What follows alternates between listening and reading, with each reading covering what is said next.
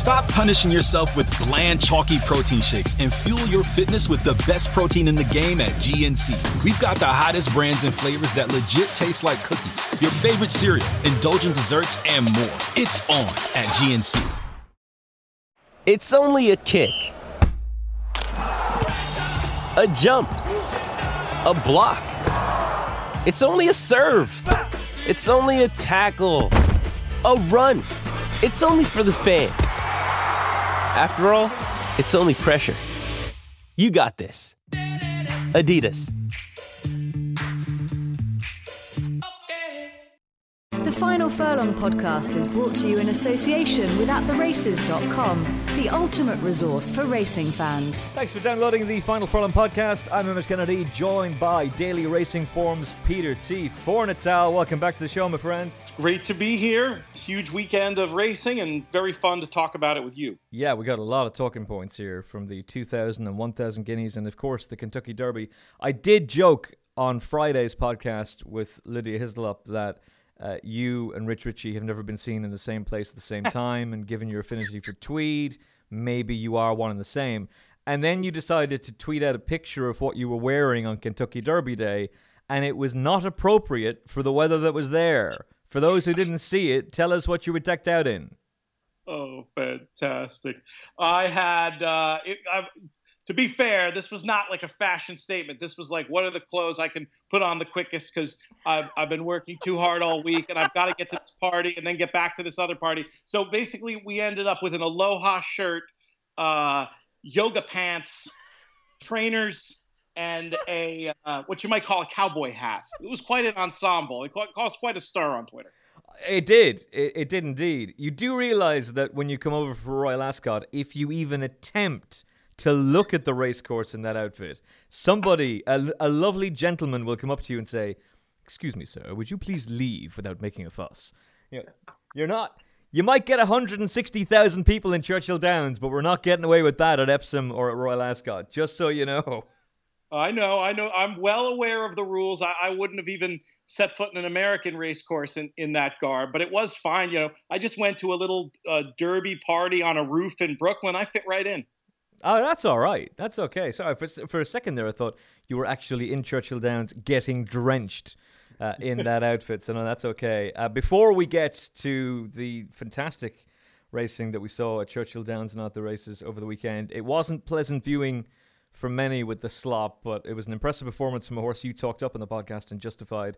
But first of all, we have to talk about the 2,000 and 1,000 guineas, and it's a case of a powerhouse victory. And I don't know if you can call Richard Hannon one for the little guy. That's very patronizing to him. But what you can certainly say is that it's a horse that's owned by a syndicate, and so in that regard, one for the little guy in Billesdon Brook. But let's first of all get to Saxon Warrior, a very important horse in the long term for Coolmore, because they've made no secret about the fact that they want an outcross to Galileo. And they definitely have one now. Whatever else Saxon Warrior does in his career, his place at Coolmore is assured. He's by Deep Impact, out of one of Coolmore's top mares. And this was a very important victory. I think there's a number of things. He's out of Maybe, who was a really top-class race mare for Aidan O'Brien. But I think there's a couple of very interesting things here. The quotes from Aidan O'Brien beforehand were that he's developed into a monster over the winter, but he was also emphasizing that he would come on for the run.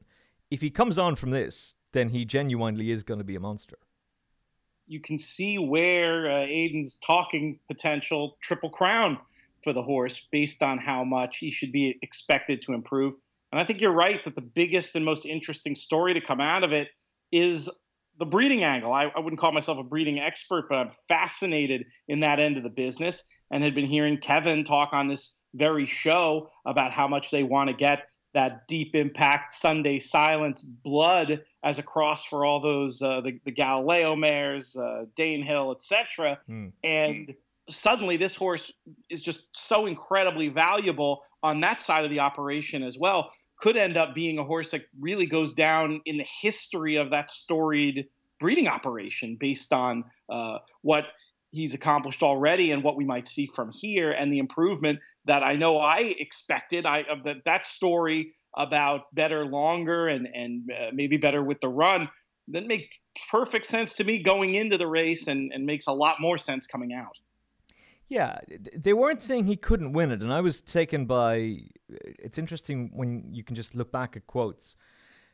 Anne-Marie O'Brien was asked, Saxon Warrior is a very significant horse for a number of reasons. First of all, he's the one who equaled Bobby Frankel, the late Bobby Frankel's record of 25 Group or Grade 1 wins in a season on Racing Post Trophy days. So, first of all, he's a history maker for Aidan O'Brien in that regard. He's also his 300th Group or Grade 1 winner as well, which, considering the man is 47, 48 years of age, that is just insane to think that he has managed to achieve that already. And I can't imagine Aidan O'Brien is going to retire anytime soon. So by the time he retires, the records that he will leave in his wake are going to take some stopping.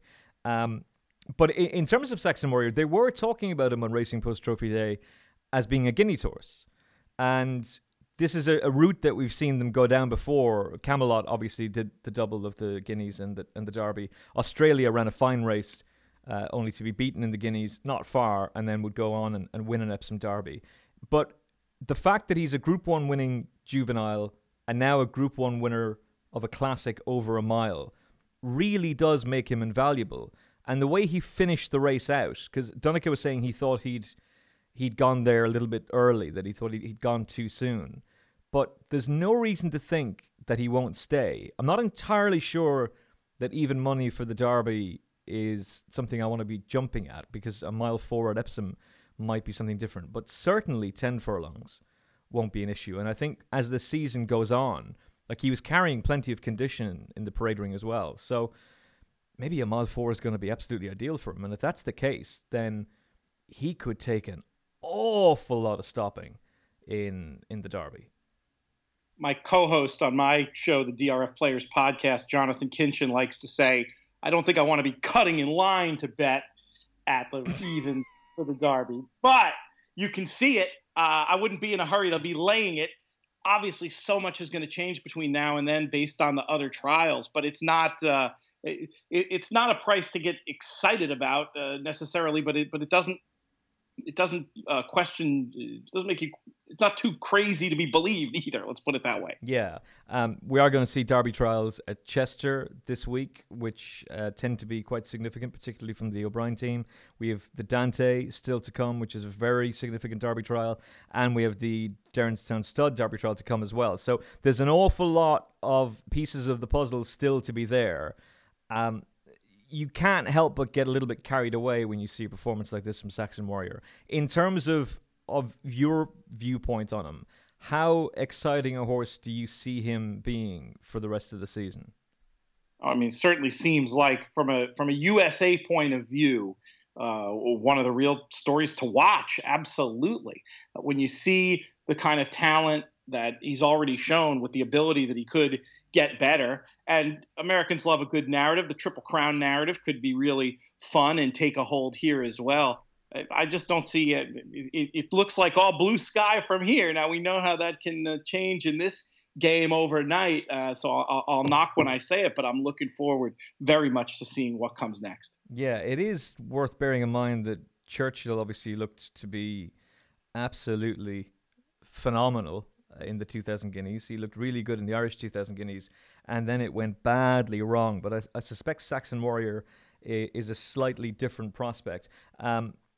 Michael Tabor was talking afterwards about just what a special horse he thinks this is, but also what an incredible trainer Aidan O'Brien is. And obviously he was there in Kentucky. This is the second time that one of his sons has partnered a classic winner for him. Obviously, Joseph was a terrifically talented jockey. Donncha has now won a classic as well. From the worldwide perspective of Aidan O'Brien, the fact that he is a trainer who is clearly the very best at what he does and just dominates worldwide, but that the family are such an important and integral part of it as well. How does that... I remember they were calling it, when St. Nicholas Abbey won the Breeders' Cup Turf, they were calling it Father's Day on NBC. What's the American reaction to the father and son again teaming up and son Joseph on saddling duty for Aidan O'Brien, seeing as he was in Kentucky and him running to go and celebrate with Dunica? How does that story develop in the States? Oh, it's another fabulous narrative, and it really does seem like a family affair. And like to also just point out that the ride was fantastic too. So this isn't just someone who's there by dint of being born in the right place, rode like it's what he's born to do. And I think the family narratives are irresistible. You'll see some of them here in USA Racing, but it captures it definitely captures a certain segment of racing fans' imagination when they can see truly such world-class success in a family context. So the Triple Crown was mentioned afterwards. I look back at Camelot's days, and I can't help but feel that one of the reasons why they were so... Now, maybe they genuinely wanted the Triple Crown. Maybe they did. But I got the feeling that the St. Leger was being talked about for Camelot because, well, this is convenient. We won't have to take on Frankel because Frankel isn't going to be running in that race. So if we talk about going for the Triple Crown, then we don't have to take on this mighty beast. And they almost got away with it too. If it hadn't been for a certain Mohamed El Zaruni, they would have completed the Triple Crown. Do you think that is what they want to do? That they genuinely want to go for the Triple Crown, which hasn't been done in such a long time and was last done by Vincent O'Brien, the former master of Ballydoyle? Or, given its prestige, would the Arc not be more a likely contender? It feels, again, my view from afar, it feels like certainly part of the reason the Triple Crown hasn't been attempted, or hasn't been won / attempted, is the idea that the Arc is the real third leg of the Triple Crown, and the best horses circle that on the calendar. So it is unusual in that regard. Do you know the timing of those two races this year, Emma? Is it possible to have both on the dance card, or is it a one or the other situation? I think you can, but the record of a horse who even lines up in the St. Leger and goes for the Archie is horrible. Right. So that's something to consider. It is unusual, given that that's the bigger target, the most important race in flat racing in the world, that wouldn't be that wouldn't be the front and center thing. However, from a marketing point of view, we've already talked about, how important Saxon Warrior is, not just today and tomorrow, but who knows, maybe from a marketing point of view, they think it could potentially be an easier race that would still, because it hasn't been done in so long, confer a sort of marketing status on his future as a stallion. Now, that's just me talking out of my hat, but it's possible that those sort of thoughts are what's at play. But I'll say this, I trust this team to make the right decisions and do what's right, not just by the horse, but also what's right for business. I remember talking to somebody at Coolmore a decade ago, and they were saying that if the second a horse enters the gate in the St. Leger, immediately devalued. And you see an awful lot of the horses who have run in that race end up being National Hunt Stallions. That being said, Camelot ran in the St. Leger, obviously, and then had a terrible 4-year-old campaign after battling colic. And he's very, very popular at stud. I wonder if they genuinely do want to go for the Triple Crown, if they want to reignite that passion and that interest for the Triple Crown like it was back in the day. And also, is there a change in the breeding mindset, in the breeder's mindset, that it has become an awful lot about speed? Like we saw the French Derby reduced from a mile forward to 10 furlongs a number of years ago as the French authorities decided, look, we want to go this way because we think that's what it's all about now. We think it's all about speed. But stamina can be an attractive part to a stallion prospect as well. And at the end of the day, when you're talking about Cheltenham, you're talking about what a horse is going to do in its novice year and what its potential will be over fences. But these horses, like, I'm thrilled and excited to see what Saxon Warrior can do in something like an Irish Champion Stakes, for example, which could be a red-hot race this year. But I just wonder if the breeding mindset has now changed. Like the Breeders' Cup Marathon, for example, has been dropped from the Breeders' Cup main event. I think it's still there, but it's very much on the undercard now. So is there a mindset change, do you think, amongst breeders and amongst owners that actually, I don't have a problem with going for a horse who's got bags of stamina? I think there's two different things at play. One is the idea of specifically this horse, Saxon Warrior, with a Guineas win on the CV.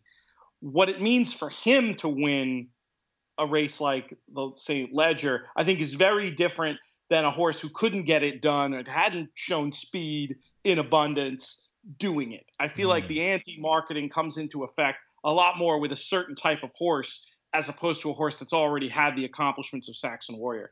And as for the breeding market and their attitudes, I mean, the Belmont Stakes would be the example here.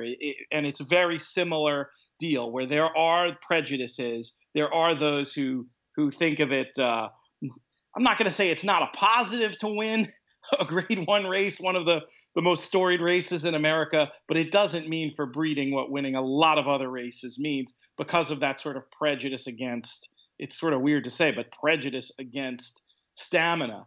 But I'll also say this, the breeding market, from what I've known, like I said, not an expert in this area, but just like you see weird, fickle trends in the betting markets, there are weird, fickle trends in the stallion markets. And I think when the right horse accomplishes the Triple Crown, or the right horse wins the St. Ledger in the right way, you'll see a lot of people picking up their heads and maybe looking at the situation a little bit differently.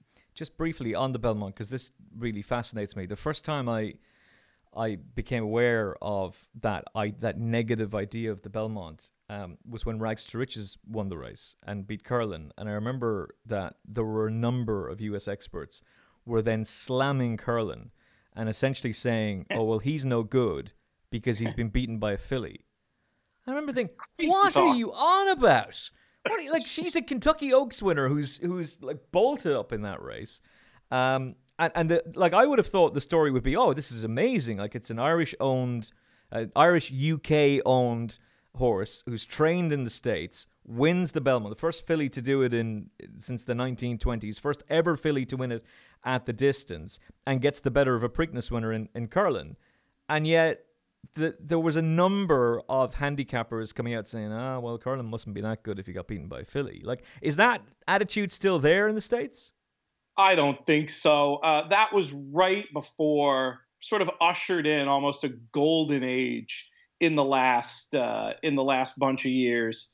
Oh no, I'm getting my timing wrong. It was in the midst of a golden age, we'll say. Well, we got Rachel Alexandra and Zenyatta, yeah. And I mean, I think that I do feel like at a certain time in this sport, the sexes were separated enough that there was a little bit of a prejudice. It's not like over there where you see 3-year-old fillies even having great success at the top level. So I do think there are some that had a knee-jerk, dare I say, almost sexist reaction to it. But I mean, if you watch that race, it's an absurd opinion to say that Curlin lost anything in it. He ran a blinder and just got beat by one who's better on the day. And here's something I think that unites horse players no matter what country in the world. Great group of people. I don't mean to be too insulting, but they've been known to talk some nonsense from time to time. And we're going to put that one in that category.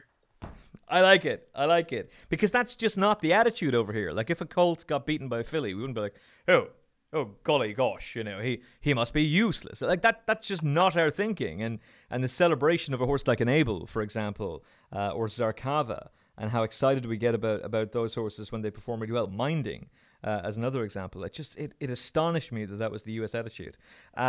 Gustav Klimt. I do think it's changed some. Found another one who I think has changed. Yes, of course, yeah. We've seen just so many examples of terrific fillies and mares on the racetrack here. I think that's an old attitude that's fortunately dying out. Good. And long may it continue. No more Harvey Weinstein nonsense. Gustav Klimt, who got thrown out of a bar the other day. Did you see that? Somebody grabbed him by the neck and threw him out of a bar. Delighted for him. Absolutely delighted for him. What a jerk. No Right. difference. Gustav Klimt was the supposed, certainly he was the market choice in terms of the Coolmore horses. He drifted like a barge, though, in the morning, and it ended up then that Saxon Warrior went off the shorter price of the two. Is this as good as he is, do you think, Peter? Or is there possibly more to come from him? Is there the potential for the bounce factor there with him? It's hard to say. I guess you could argue that prep race was between the ground and the effort was so hard that you would actually regress instead of moving forward, like I think many were envisioning heading into the race. I hate to be wishy-washy, but I feel like it's just too early to tell. I think there was too much promise there to give up. And what would you think? Irish Guineas next, and maybe a shot to bounce back. And if forgotten in the betting, a horse that you could maybe end up having interest in. Hard to bet with a lot of confidence off the back of that, though. Yeah, big time. He kind of reminds me a bit of Master Craftsman, who was beaten in this race and then came out and won the Irish 2000 Guineas and the St. James's Palace Stakes. I wonder if I suspect the Irish 2000 Guineas will very much be on his agenda. There's a horse gone to Coolmore called, well, I think he was always in Coolmore ownership, but he's transferred to Aidan O'Brien, called St. Patrick's Day. Is he a half or a full brother to American Pharaoh? American Pharaoh, yeah. And gone from Bob Baffett to Aidan O'Brien, and the talk with him is St. James's Palace Stakes at Royal Ascot. Wow, cool. Yeah, so obviously he's going to have to start off somewhere. I wonder if the Irish Guineas could be on his agenda as well. But the right noises are being made about him. But I would be willing to forgive Gustav Klimt this performance, but at the same time, I wouldn't be rushing to go and back him next. Kevin started this joke about Sheikh Mohammed and the boys up and down the lines, backing their horses. And they really went for it over the weekend. They were up and down the lines with a big gamble on Massar, and the same in the 1,000 Guineas. He's run well, but just not well enough.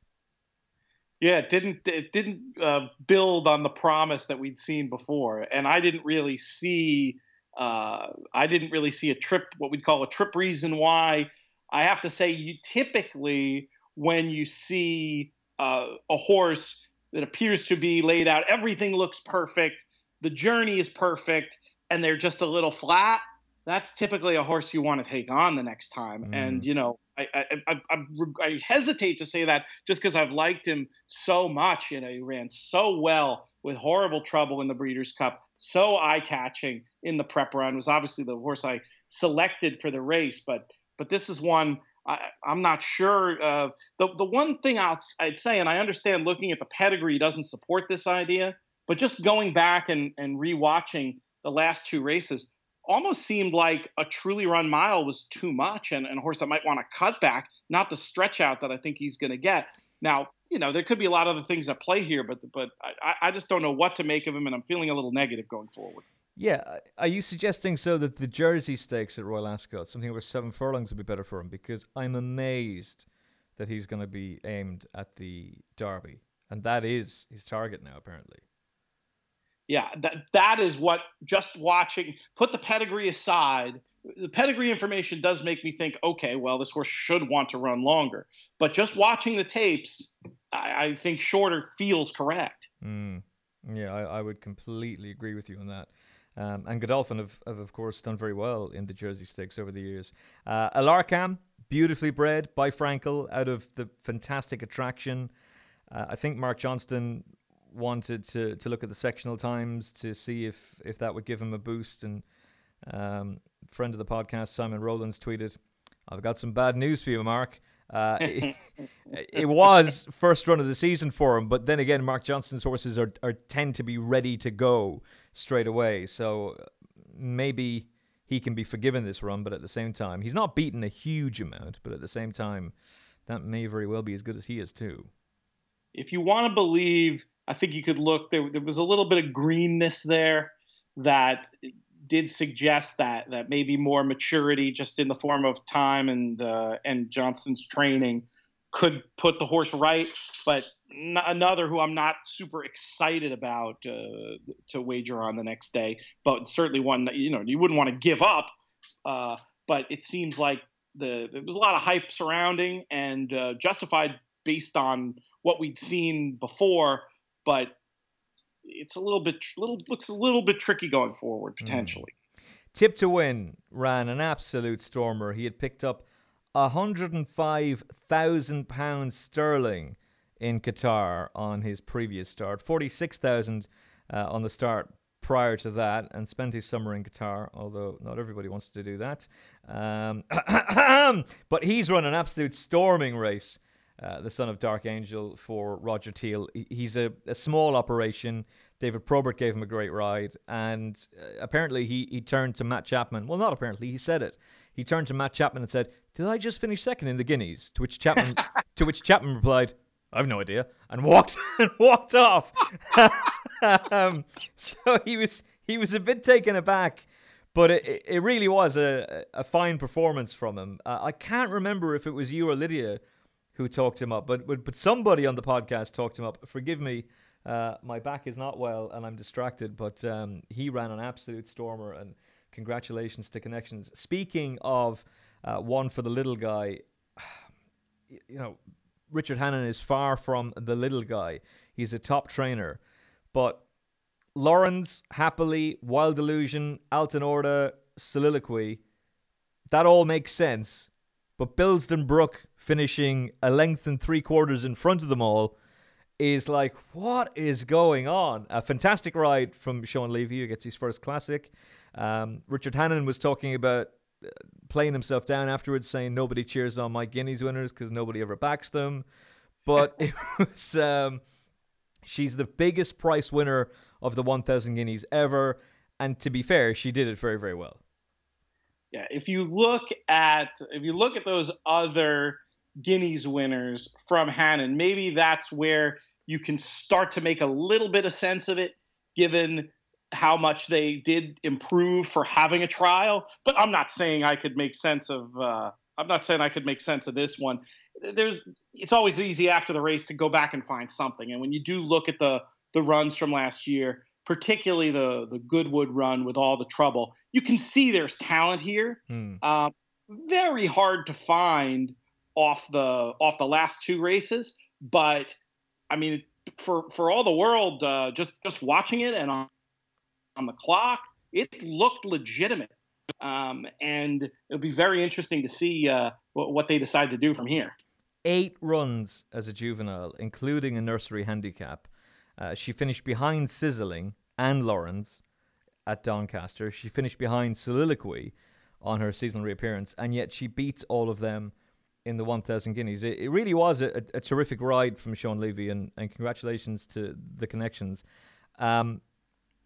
They were genuinely shocked to the point that they didn't seem to be willing to come up with, and next we're off to Royal Ascot. Like they don't really seem to know what it is they're going to do with her next. I don't think there was a plan. I think it was a case of, right. In fact, I remember somebody saying, "Oh, it's a nice day out for their owners. It's a nice day out for her owners. It's a really nice day out for her owners when she goes and wins for the Pall Mall Partners and Partners. Partners and Partners. So congratulations to them.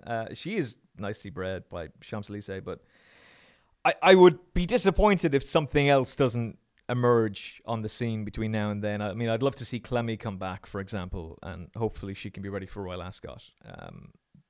Lawrence could go to France for the French Oaks, but you'd be surprised if something doesn't go past her at some stage this season. Yeah, I can't really disagree. Hopefully they will. I guess they'll have to supplement for the Coronation Stakes, and that would be the logical thing to do if they can allocate some of that prize money going forward.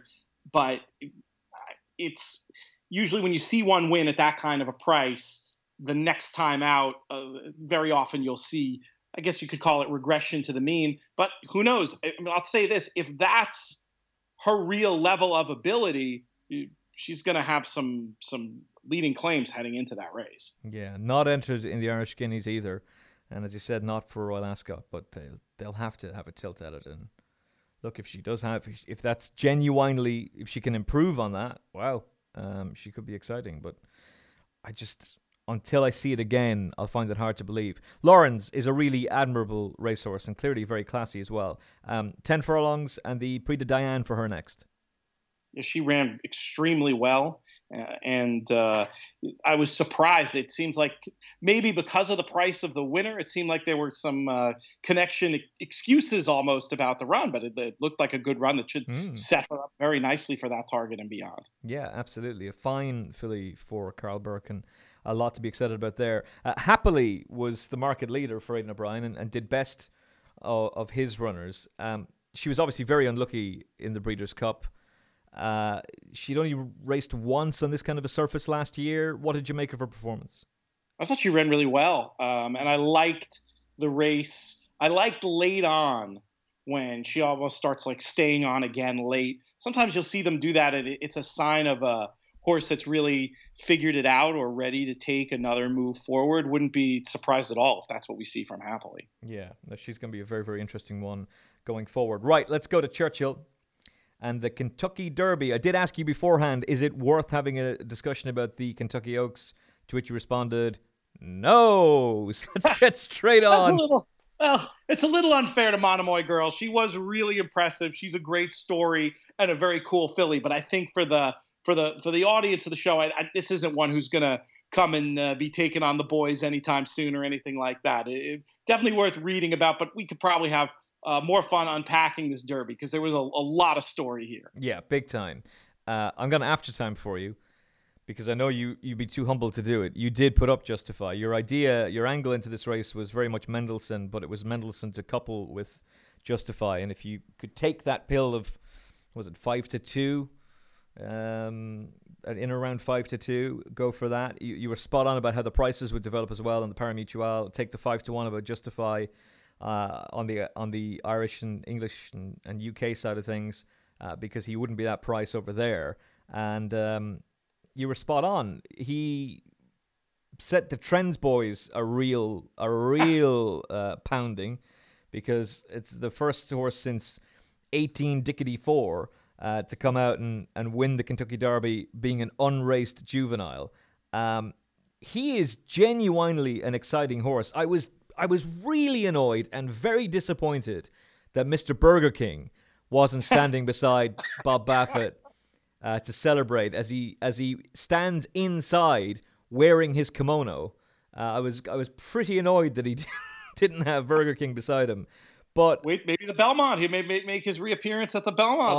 I'd love it. I would love it. But he was talking about American Pharoah in regards to this horse, and he was saying just how special he is. And like, it wasn't the prettiest of sights. Like, it became a slop. And can I first of all ask you, because you've obviously raced over here a lot, and you watch Irish and English racing, Irish and UK racing, I should say, an awful lot. There was never any doubt that race could be abandoned. There was never any doubt that they weren't going to run. When it gets sloppy like that, for us, it's not a pretty sight. But in America, that is just something that you have to deal with from time to time. Hopefully not all the time, but from time to time, you are going to be faced with that. I remember a Breeders' Cup Classic, actually Curlin's Breeders' Cup Classic, which we tragically lost George Washington in, was a real slop. Every now and again, that's just what you're going to be presented with. It's not very comfortable viewing. No, it's not what you dream about when you dream about going to the Kentucky Derby. And the Aidan O'Brien quotes are absolutely priceless. So I don't know if you read any of those about the people dressed in plastic bags and whatnot. But what it comes down to for us is a safety issue. And as long as it's deemed safe for the horses to compete, if there's not lightning in the area, if it's not buckets of water to the point where there's standing water on the track, and Churchill Downs track it's well designed to handle moisture. So it's uglier than it is. It's way uglier than it is dangerous. I think it's safe to say. They know plenty of rain in that part of the country. They know how to get a surface that the horses are going to be able to compete safely on. And it wasn't so much rain that the turf course became slick to where they needed to take the races off day in, day out. That's the advantage that we'll have at a lot of our courses here. If the turf course is either dangerous or just in danger of getting itself chopped up to the point where they couldn't race on it for weeks, they'll move the races to the main track for that reason. But yeah, abandonments are few and far between. I can recall one day. I think we've missed 2 days at Saratoga in about the last 10 years. One, because it was about 105 degrees, which is in the low 30s for Celsius, right? And then we had a hurricane. They won't run in the hurricane. They won't run in the lightning. Well, that's good to hear. Like that. Yeah, that's there was good never to hear. any doubt. Never any doubt they were going to be competing there. It did cause me to scale back some wagers. It's the kind of thing where there does become some guesswork. I'd originally been thinking about trifectas and trying to find ways to maximize those opinions. And I decided there was just too much chaos to bother in that direction. But yeah, racing goes on as planned. So I really enjoyed NBC's coverage, and I genuinely mean that. I was watching ATR, and they simulcast the full NBC coverage. Mike Tirico would be well known to NFL fans as being the lead play-by-play guy for ESPN. He left to join NBC, I think, about 2 years ago. And when you see a big-name sportscaster like him anchoring the coverage, and the team that they throw at it, it's really impressive coverage, to be fair. And they dealt with the awful conditions quite well too. I like the fact that the winning jockey, that Big Money Mike, is met by a lovely woman who's out on horseback as well. So he's being interviewed on horseback straight away. I love that American feature. But one of the things that I thought was interesting was, as they were going around, they asked every member of their team, including the fashion team, who are you backing? One vote for Mendelssohn, and it was from a guy wearing a crown doing the fashion. That was odd, I have to say. Seeing a guy doing the fashion wearing a crown is slightly odd. Maybe was that he's... Johnny Weir? Was that the skater? I like Tara and Johnny. You'll see they get heaps of abuse on horse racing Twitter, and I kind of like the energy they bring, and I like when they have mainstream people coming at the game from a bit of a different way. But yeah, Johnny has, some of his fashion choices make mine the other day look very tame. No, let me clarify. I do like that. I think there's a time and a place for it, but if it's done well, then I have no problem with the fashion. And to be fair, they do it very well. I could say the exact same thing about, and I'm obviously biased, but I could say the exact same thing about Charlotte Hawkins at ITV. I think that it's handled really well when you have the right people to do it. But the energy, certainly, I liked. Him wearing a crown was just making me go, huh? Anyway, he voted for Mendelssohn, so he gets my respect, even if we did get duffed in the end. But when they got to the handicapper, so the main tipster for NBC, he was talking about box exactas and trifectas, just like you were with us on Friday's podcast. And so I kind of want to delve into this very, very briefly. That's very much an American thing, to be going for the reverse forecast, as we call it here, the box exacta, the trifecta. Is that mentality there just because it's been there for so long? Is it a mentality because most of the bets that you're placing are at the window, and so you're at the mercy of the pari mutuel and how the tote prices can differentiate? You're not taking fixed odds betting. Why are exotic bets so attractive in America? Because it would be very, very rare for a pundit to be suggesting, and I'm going to go for the forecast here or the exacta. Every now and again we do, but it's very prevalent in America. I think what you mentioned about the lack of fixed odds betting is part of it. I think that creates a cultural change in horse players and the way we approach the game. The other issue is how high our takeout is here. Takeout's also high in exotics, but in terms of risk reward, it still can be a lot more appealing. But I think when you grow up and you start playing horses, and it doesn't take many times of betting a horse you think is going to be 3-1 that goes off at 8-5 to make you not want to do that ever again.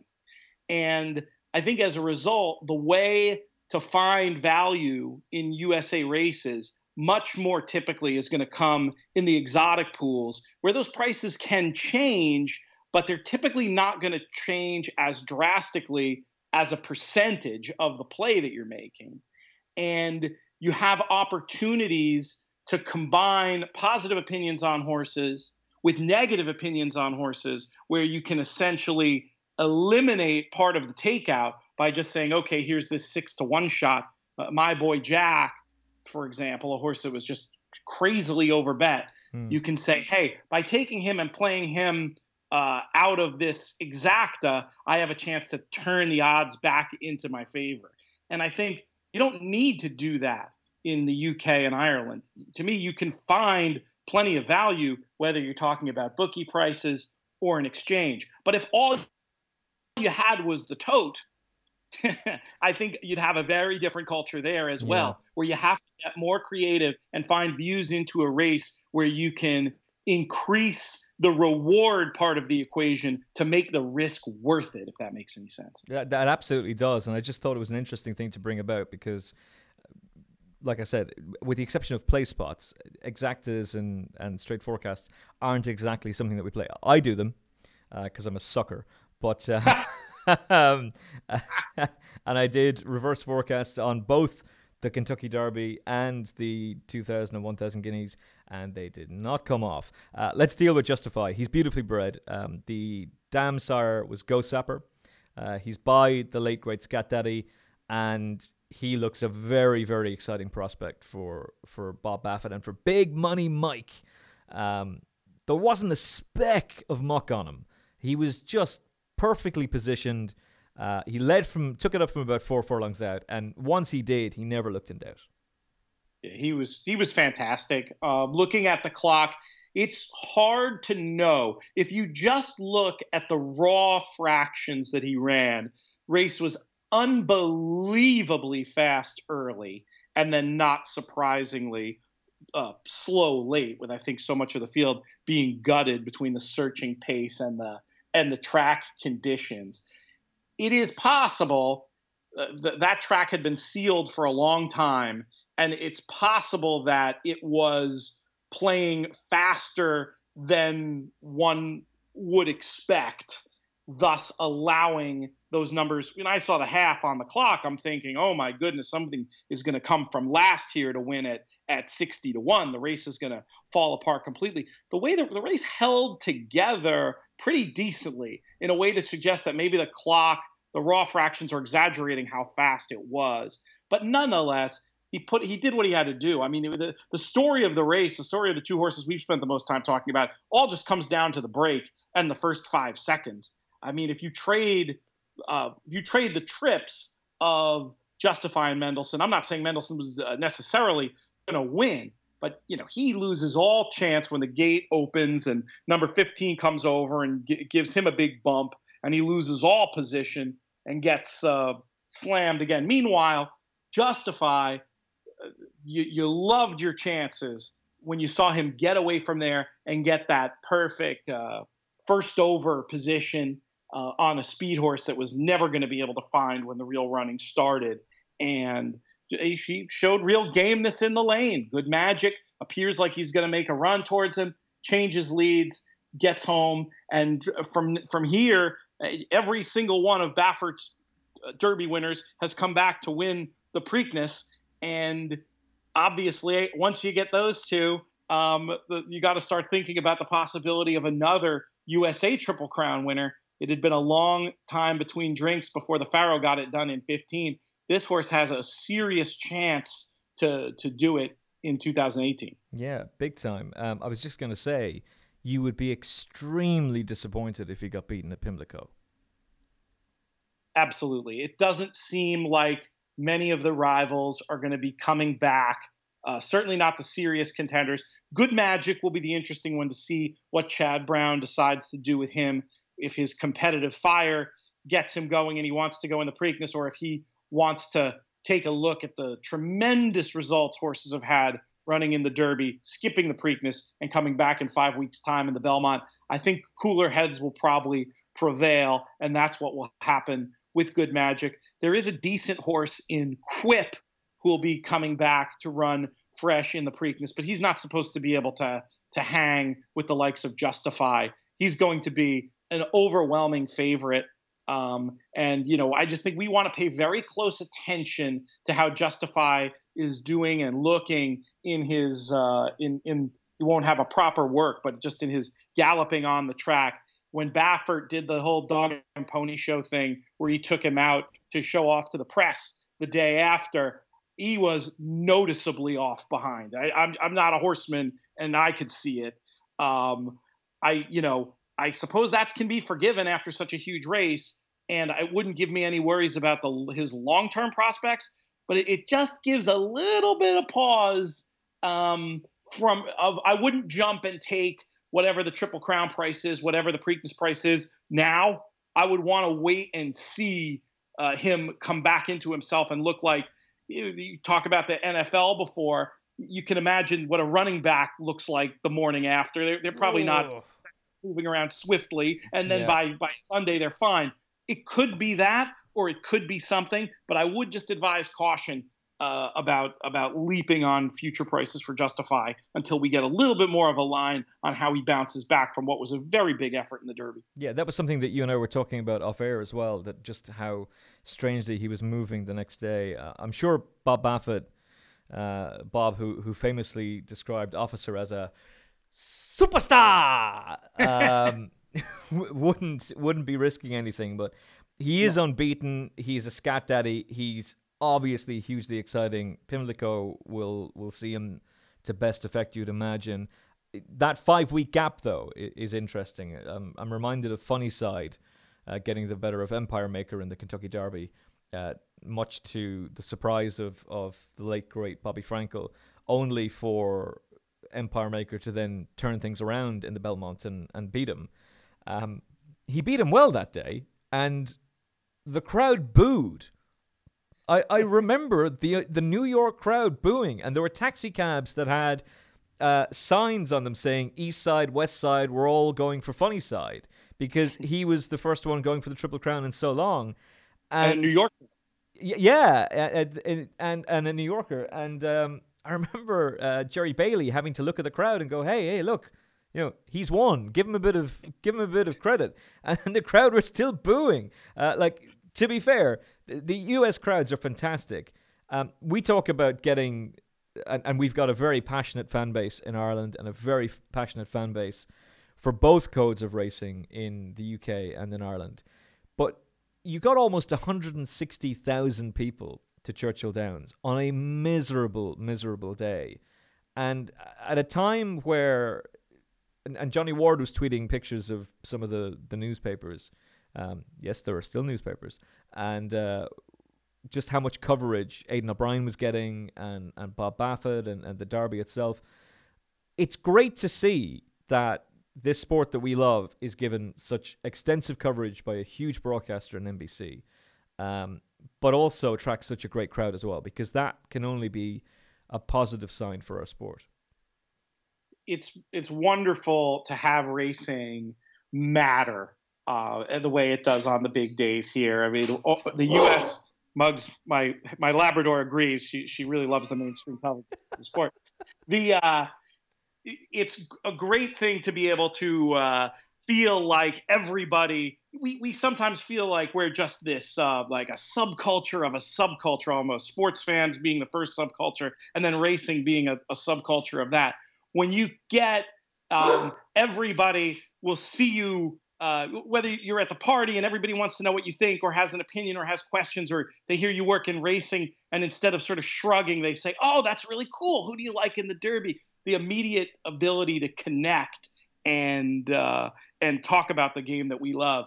It's fantastic. And I agree. NBC do a terrific job bringing it to a lot of people. I always try to tape that coverage and go back and watch and see the way that they approach it. And there are times race meets like Keeneland and Saratoga and Del Mar and big days at Santa Anita. Put it this way, the death of racing in the United States has been greatly exaggerated. Yeah, I think that's a good thing to say as well. Mendelssohn, it was great to hear Aidan O'Brien talking about having never experienced an atmosphere like the Kentucky Derby and say some really nice things about it, because he must have been desperately disappointed. The race was over at the start. He got absolutely slammed by Magnum Moon. Somebody was tweeting me saying, would Louis... Is it Louis Saez? Saez. would he get banned for dangerous riding in the UK or Ireland? 21-day ban, son. Out. You're gone. It was almost like a deliberate maneuver. I know it wasn't, but it looked like it. And that Mendelssohn got bumped 3 times and then got involved in what looked like go-karting when he went round the first turn as well. It was really messy. And he actually did well to get himself into the position that he was in. But he'd used up so much energy and was then racing on that slop that was it. It was game over. And I think Brian very sensibly took care of the horse. He's not riding to get. He probably could have ridden him to get 8th or whatever, but he knows there's going to be another day, and he knows what this horse means to that operation, not only for the rest of this year, but with his future at stud as well. And I'm very annoyed. There was a lot of gloating, all American, but gloating racing fans on Twitter. Oh, see, I told you. Well, what do you ran? Your super horse ran last. All this nonsense, and it's like, to me, you just can't even begin to judge that horse's ability based on that race. And I made that point, and then I had them coming at me saying, "Oh, well, what about all these horses' shared belief the other year when he got hit by Bayern and he still comes running?" Look, just because some horses have a running style where they can be buried and make impressive runs doesn't mean that a horse with Mendelssohn's style, who to me needed to be out and in the clear. This is not an experienced horse running on dirt. His one dirt start, I'd venture to say he learned very little just by going to the lead and not really. He showed he could run on dirt, but he didn't show the ability to deal with that kind of adversity. Just had no chance. Draw a line through it. I like the stated plan from Aidan O'Brien is possibly coming back here to prep for the Classic. I think that would be very wise. I don't know if he's looked at a racing calendar, what races he'd have in mind. But, I mean, to me, I don't know if he's going to look to do a 1 or 2 run campaign, but possibly as early as a race like the Woodward, possibly something a little bit later on in early fall, run him once or twice and get a little bit more seasoning, a little bit more experience. But his experience, those things didn't hurt him on the day. What hurt him on the day was getting annihilated at the break, and you can really just draw a line through it from there. Yeah, it was a bad day at the office. Draw a line through it. And the good news is that we'll get a bigger price about him the next time he runs, and he's come back safe and sound. Are you a little bit surprised that he's not going to go for the Belmont? Because I am. It is interesting, but I think it's just a question of long-term value and what the goals are. We talked about his 2 big wins are not stallion-making races, right? The Breeders' Cup Turf, Breeders' Cup Juvenile Turf, and the UAE Derby have never made a stallion. So, and the Belmont alone, the Belmont without other things on the resume, does not make a stallion. The Breeders' Cup Classic makes a stallion. Yeah. So I think he's just decided to circle that race on the calendar and work back from it. And I think he'd have a fair chance in the Belmont. But I think that it's just not what the plan is for this horse. There's also a long way to go between now and then, and we've seen. I'm not saying it's going to happen, but we've seen dirt racing take an awful lot out of these 3-year-olds, and a horse like Justify ends up getting injured and missing the Classic. So there's an awful long way to go before we get there. If he did a declaration of war and finished second, he would be immediately invaluable for Coolmore. But if he went and won the Breeders' Cup Classic, it really would be quite some story. So I honestly thought he would go for the Belmont. So I think it's interesting that the idea is bring him back to the States, give him a prep run, maybe 2, as you said, and then it's all roads to the Breeders' Cup Classic, which I think he's 33-1 for, and I would make a pretty solid case to be taking that, because if he doesn't get the slop, I think that could be very, very interesting. We saw Defoe come out and win the Jockey Club Stakes. I believe the Coronation Stakes is next up for him at Newmarket. It took him a while to wind up, but once he did, he was really quite impressive. And another Breeders' Cup winner, Wahida, was back in action in the Dahlia Stakes. Her trainer, Charlie Appleby, who's been in tremendous form, was talking about the fact that she would definitely come forward for the race. I'm sure that that's exactly what she'll do. There is a chance that she may very well be heading back to the States as well. So we will see what she gets up to very, very soon too. That is our review of the weekend's racing in the company of Peter T. Fornatal. In terms of what we saw, what is your biggest highlight? Is it Justify, Saxon Warrior, or Billesdon Brook? Oh, I've got to go with Justify, but that's, that this race for me and the podcast that I do, there's just so much of an emphasis on the Derby that that there was really never any other choice for me. As interesting a result as the 1,000 was, and as impressive and great a story Saxon is, I got to go Team Justify. Before we get out of here, Emmett, I do want to throw one potential future betting idea out from the Derby. And it's funny because you mentioned Empire Maker, and it's a horse. It's a horse who has the same colors. Talking about Hofburg as one who seems to have that profile that we've seen so many times of a horse that sort of runs a sneaky good Derby and then comes back and really impresses in 5 weeks' time in New York. I don't know how many bookies will have priced that up yet, but it's something to just keep an eye out for, because I could see, especially in books, the kind of horse that might be a wise guy horse come the tote on the day, but a few weeks out with a future book, with a bookie, you might be able to catch somebody out a little bit and get some real good value there. Yeah, that is a really good shout. So running in the Khaled Abdullah silks, if I pronounced it correctly, of famous of Frankel and Empire Maker fame. The horse's name again? Hofburg. And just very briefly, because I know you're about to go and record your own podcast, the Daily Racing Form podcast, which is entitled DRF Players Podcast. You can find us on iTunes, SoundCloud, wherever you get your podcasts, or I usually post links. You can follow me on Twitter at Looms Boldly. And he does indeed looms boldly, particularly when it's in the pub and he's buying the next round. Peter's an absolute gentleman and an absolute legend. Looking forward to meeting up with you again at Royal Ascot. But just, I know you've got a deadline to go to record your next podcast. So before you do, there was a lot of talk about the sloppy surface. The Americans experimented with a synthetic track. Dubai experimented with a synthetic track. And both ripped them up and went, no, this is not working. Dubai obviously did it to suit America. And from the American racing perspective, the thing that was in my head when synthetics were brought out, first of all, was, well, this is great and all, but you spent generations breeding horses for the dirt. How are you now going to tear up those bloodlines and start again? Like, that doesn't make sense. And it's not really fair on stallion farms who've got sons and granddaughters and grandsons of Stormcat who have been bred for this, and now suddenly it's a synthetic track they're running on. Is the dirt very much here to stay? I think so. The synthetic experiment was a debacle, coming and going, in my opinion. I think it was brought in too quickly and then gotten rid of too quickly. There's still a little synthetic here, but I think there would have been some great benefits to it if it had been done in a smarter way. It was done in a very haphazard way. Some of the formulas for the tracks, not what they were supposed to even be because of environmental issues in California, say. And they just ended up with 1 foot on the boat and 1 foot on the dock. And, when that happens, very often you end up in the water. That was the situation here.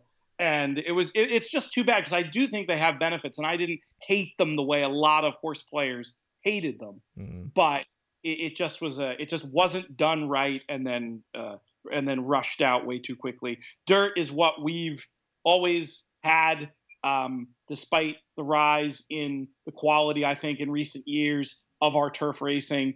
Dirt racing is I expect them to be running on dirt in hundreds of years here. Yeah, it's the be all and end all, really. And look, they do it in Japan, they do it in Dubai. It's the way it is. And just accept it that is the jurisdiction and how it's done. Peter, it's an absolute pleasure talking to you again, and great to get your insight. The international, even, dear God, I'm finding it difficult to pronounce things. I need to use my mouth words better. But it's great to get your perspective on the 2,000 and 1,000 guineas.